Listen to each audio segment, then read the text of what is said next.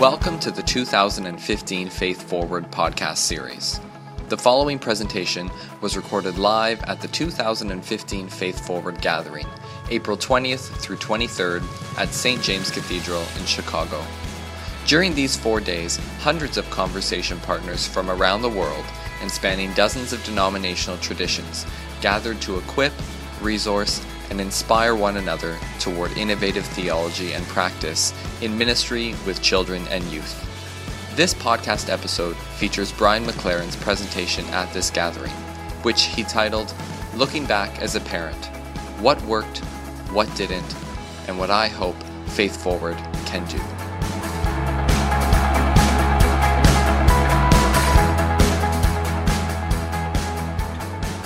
Well, it is a great pleasure to be here, and I just need to apologize before I begin because I'm only able to be here today, and in fact, I'm really glad I'm here today. I was in Arkansas last night, and the really nice guy who was driving me to church, from church to the airport, his car broke down halfway there.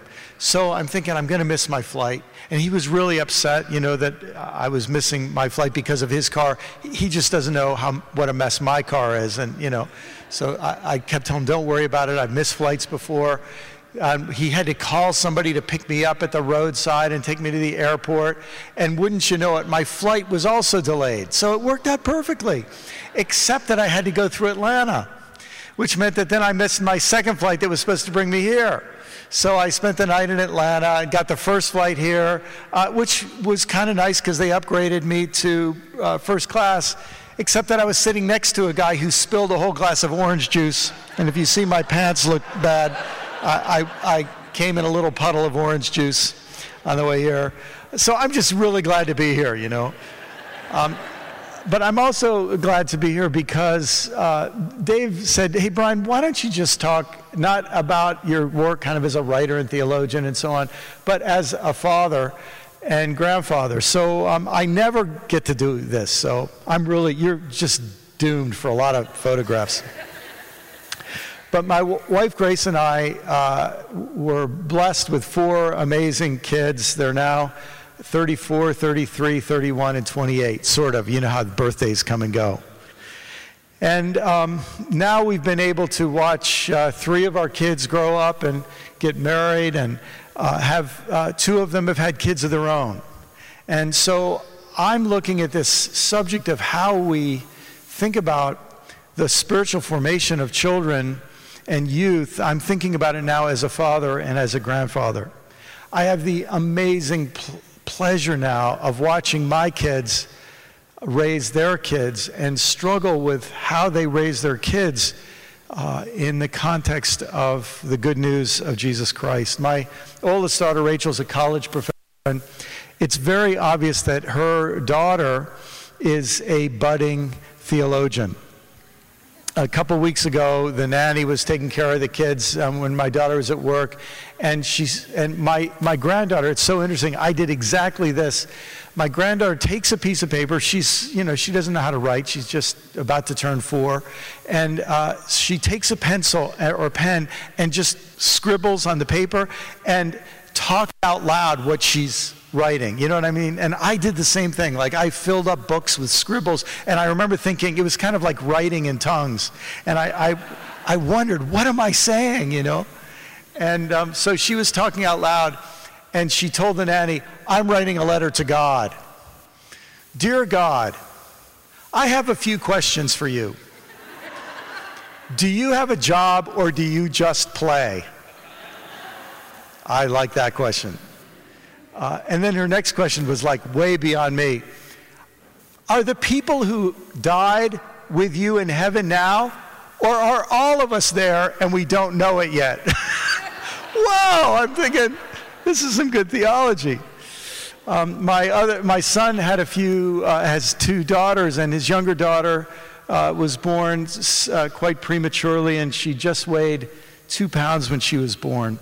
It's almost scary when you see how tiny that little hand was. And And now we're going through the challenges of what it means for this beautiful little granddaughter of mine who has some kind of learning disabilities. They're trying to figure out if she's on the autism spectrum.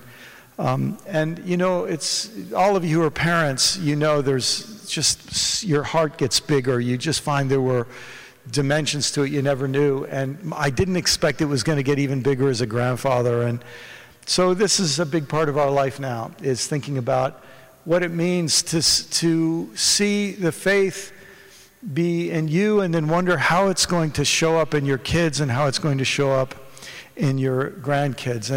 And so I'm at this point where I'm looking back on my life thinking about what worked in what I tried to teach my kids in the spiritual life. And I'll tell you one thing that worked is the fact that we prayed at meals and we prayed when we could put our kids to bed, and that rhythm of prayer that was just part of daily life, it's really stayed with the kids.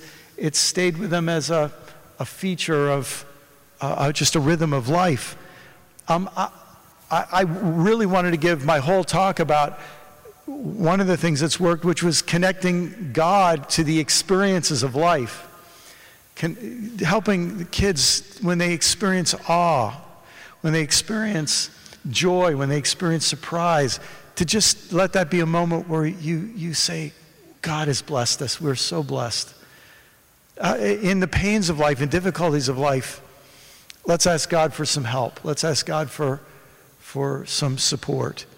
Because my youngest granddaughter has had some developmental issues, you know, she never played with anybody. She just didn't play with other kids at all. And my son got home from work the other day, and his two daughters are playing together. And he sent a text and said, Dad, I wondered if I'd ever see this in my whole life. Life is good and God is good. And it was just a moment of that sense of being blessed. I think connecting God with acts of service. My kids saw their parents try to serve other people and put ourselves out for other people. And now I watch my kids doing that and watch their kids watching their parents doing that. And you realize that when your faith is expressed in acts of service, it's just, it's stuck. It stayed with them. I know that one of the things we've tried to do with our kids through the years is share our own struggles, including our own unanswered theological questions and our own frustrations and our own struggles of faith. And it's interesting to see how much a part of my kids' lives that is in sharing with their kids. Grace and I often asked our kids to pray for us when we were going through something tough, and that's something that stood the test of time. And when our kids were very young, I remember one Sunday, one of my sons stayed to the bitter end of all the church activities that I as a pastor had to be involved with, and we're driving home, and it's just the two of us in the car, and I said, so Brett, how was your Sunday school class today? And he said, oh, Dad, I don't want to go into it. He was about 6 years old. Dad, I don't want to go into it. I said, what's wrong? He said, Dad, I felt like he was apologizing to me that I'd be really disappointed to hear what they talked about in a Sunday school class in my church. Dad, I don't want to go into it. He said, today it was really far-fetched. I thought, a 6-year-old far-fetched, where'd you get that? So what happened? And I didn't know what to expect. He said, Dad, they tried to tell us about some bunch of people who came to an ocean and it opened up and they walked through dry ground. Can you believe it, you know? But, you know, what we tried to do with our kids when they had questions is we'd say, well, what do you think about that? What do you think that could mean? And we tried to involve them as members of the interpretive community. And it's fascinating to watch my little granddaughter now as a budding, almost 4-year-old theologian, where she feels she has a right to be part of the interpretive community and have her own thoughts and questions about God. Of course, key to this was never judging. Like the night my daughter, when she was about 15, said, Dad, I have something I need to talk to you about in private. Can you come down to my room? And she had graduated to the basement bedroom. And when your 15-year-old daughter says she wants to talk in private, like I experienced a little bit of atrial fibrillation at that moment. So I'm thinking, what is it going to be? So she says, sit down on the bed. And I'm going, oh my gosh. And she says, Dad, you believe in evolution, don't you? I said, well, yeah, I think evolution is one of God's coolest creations. And she said, Dad, I don't believe in evolution. Now, at that moment, I knew exactly what had happened. We had hired a kind of somewhat fundamentalist youth worker. And I realized that the youth worker was telling the youth that the pastor was a heretic and he was trying to straighten them out.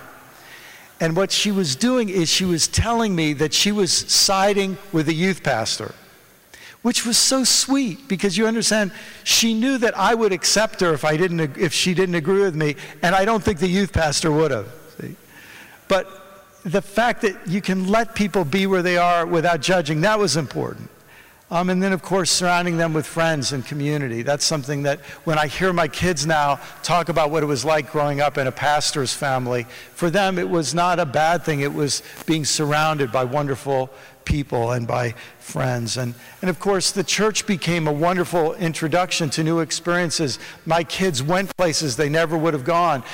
They got involved in projects they never would have been involved with. It really was a wonderful avenue into new experiences. And of course, part of their Christian upbringing was knowing and having people welcomed in the home who were atheists and people of other religions, and they were loved and respected. I remember there was an imam from a mosque down the road who was good friends with me, and he was not into technology or cell phones, so if he wanted to talk to me, he would always show up at church.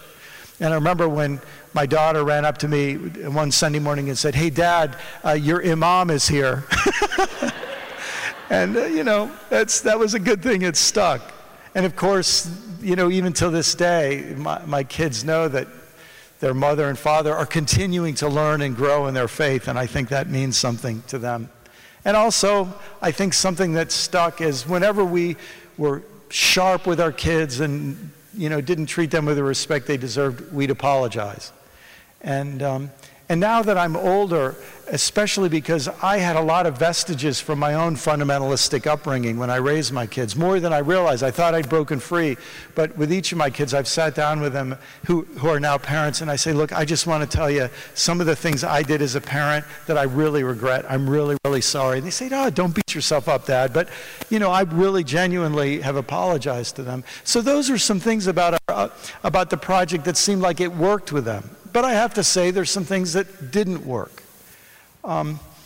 Like that youth worker who affected my daughter for that period of time, and she got over that, but some damage was done to my kids by some of the fundamentalism that they were exposed to. And I didn't realize how harmful some of that was to them, and now I do.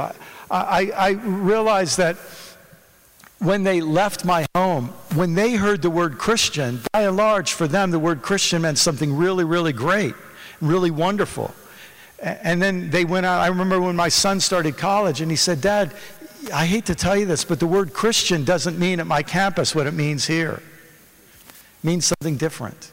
I wish I'd prepared them more for that, and I wish that I had been a little more overt about dimensions of the Bible that I read as literature, and focusing on meaning and not fact. I wish I'd been more overt with them about that. I wish I'd given them a way to read the Bible much more overtly back then than I did. And I wish I'd been more bold to really what Dave said, that we need some new ways of doing this. And I wish I'd been more bold with the kids, and I wish our whole kids ministry had been more bold to say, look, we're not just trying to form you in the same old. We're really trying to do something fresh and different here. And I think I minimized that with them, and I regret that. When I think about you all being together and what this group is about, not only this week, but I think there's a sense that something's building among the people who are part of this family and network. I'll tell you what, I think we need a curriculum of love. It's no doubt about it in the New Testament.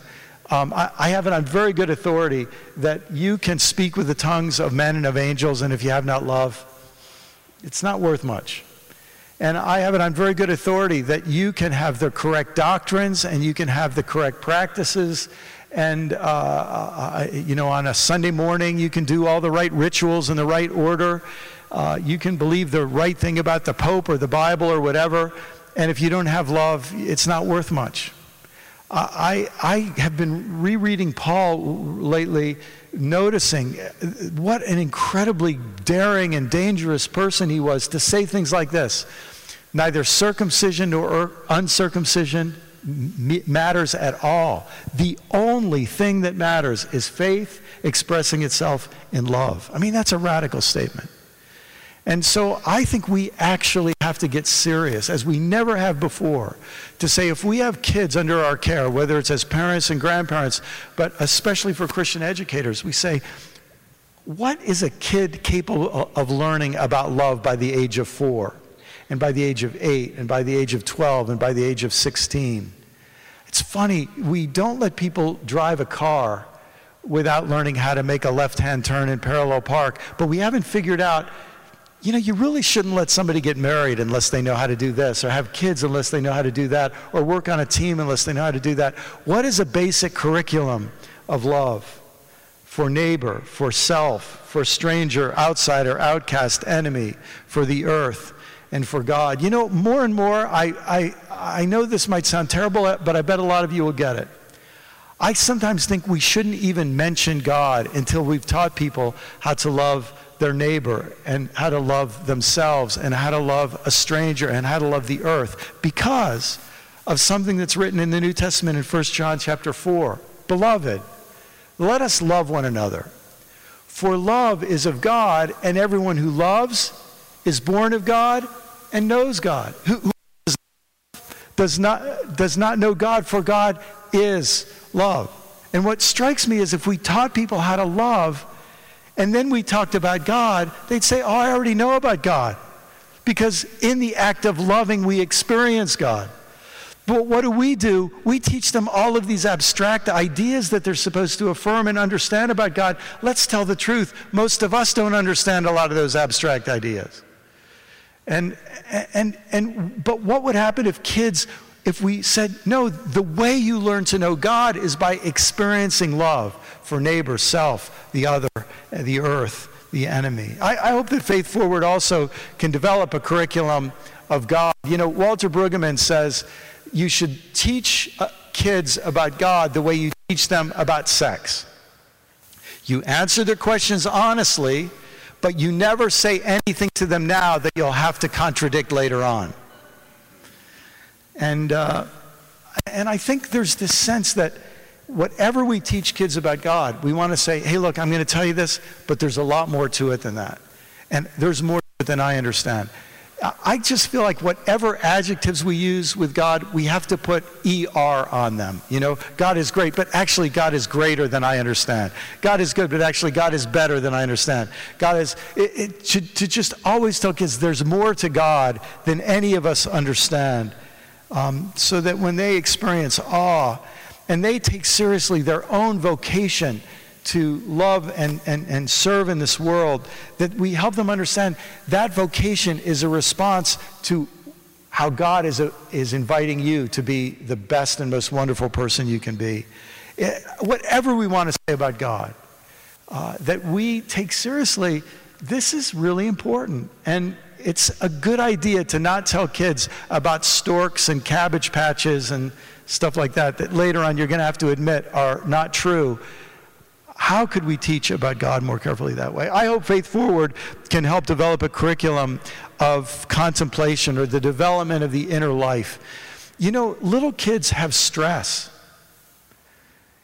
Little kids have heartbreak. Little kids have trauma. Of course, teenagers do too. And you just think there are resources in our tradition, resources in the scriptures that are all about the dealing with the inner life.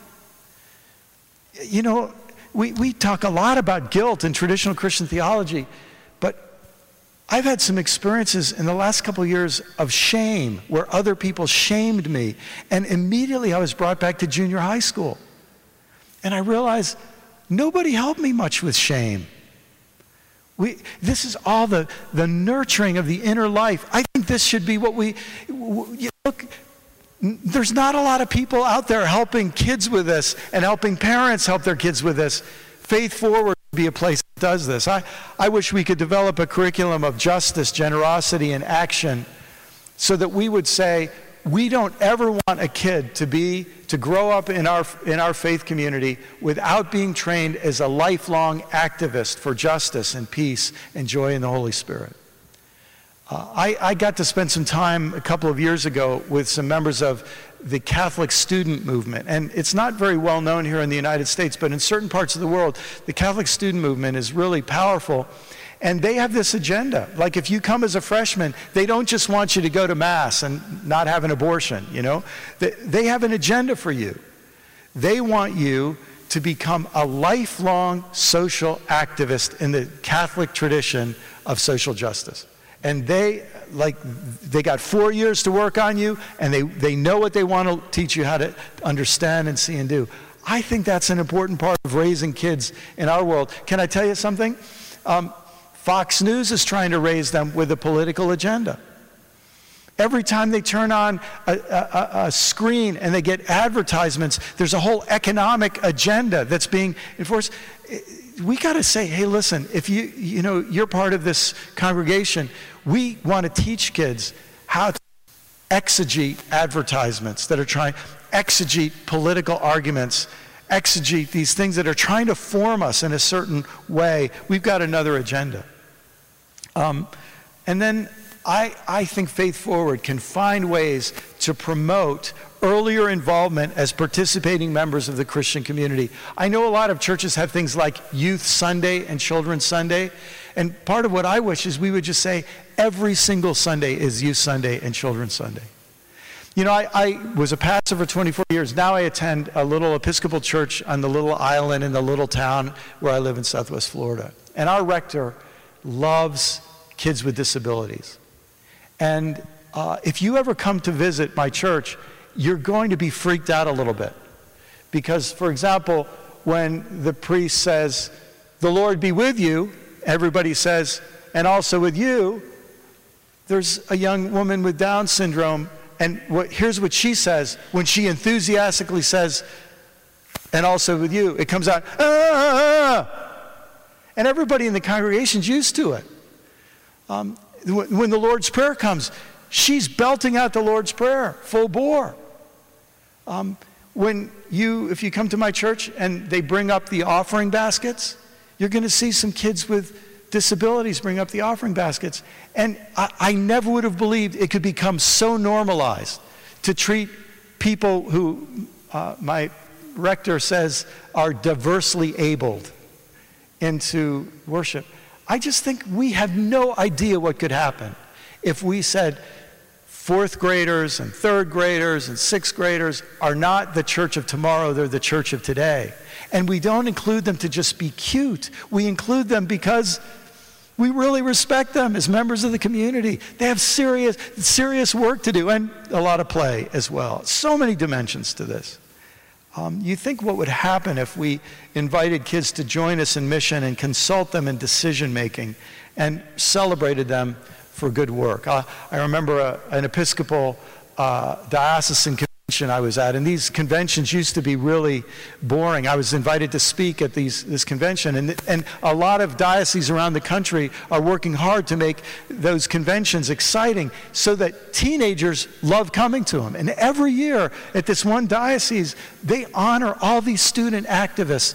A lot of them are Episcopalians, but they get Jewish students and Methodist students, and they say, "Come to our diocesan convention because we're honoring you as the compassionate student of the year."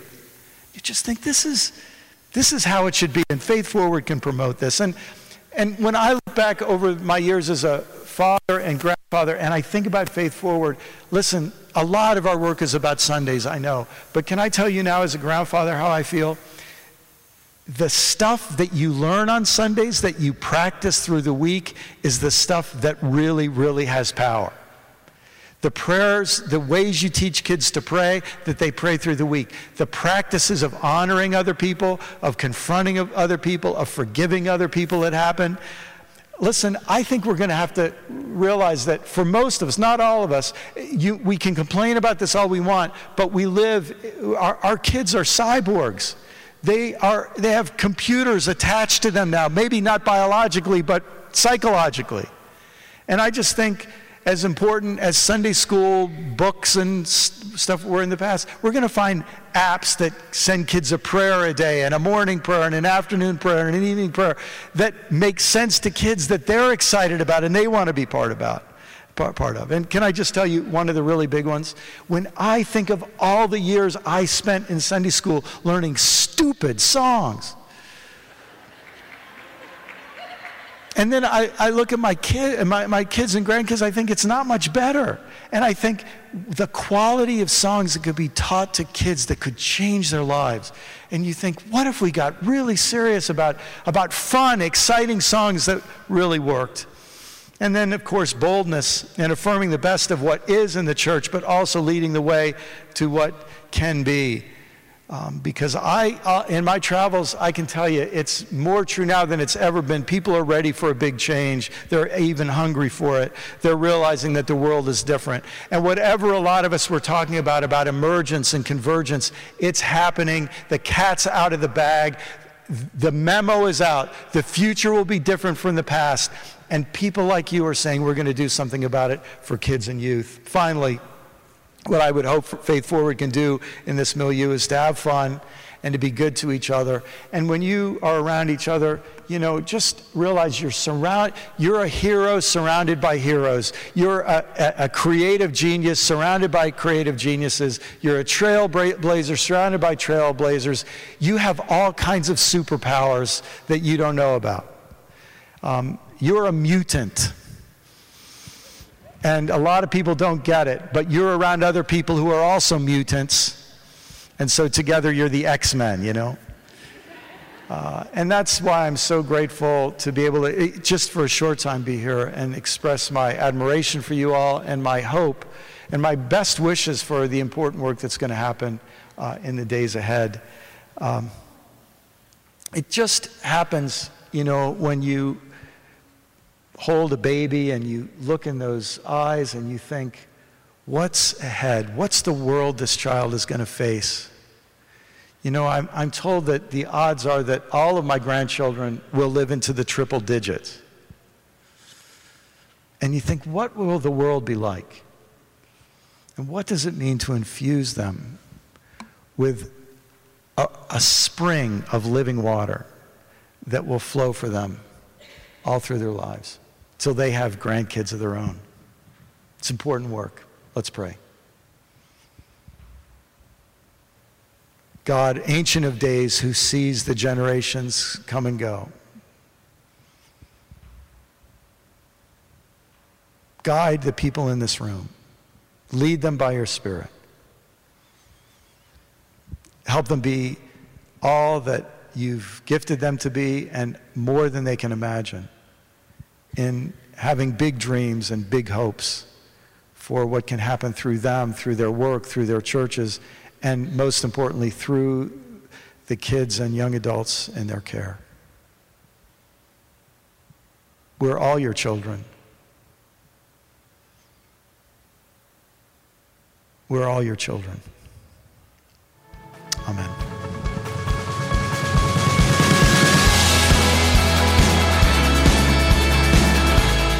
The contents of this podcast episode are reproduced by permission of the presenter and Faith Forward under a Creative Commons Attribution, Non-Commercial, No Derivations copyright. The Faith Forward podcasts are produced by Dave Sinis. Please stay tuned for more episodes of the Faith Forward 2015 podcast series on the web at faith-forward.net and join the movement at the 2016 Faith Forward Gathering, April 18th through 21st in Chicago.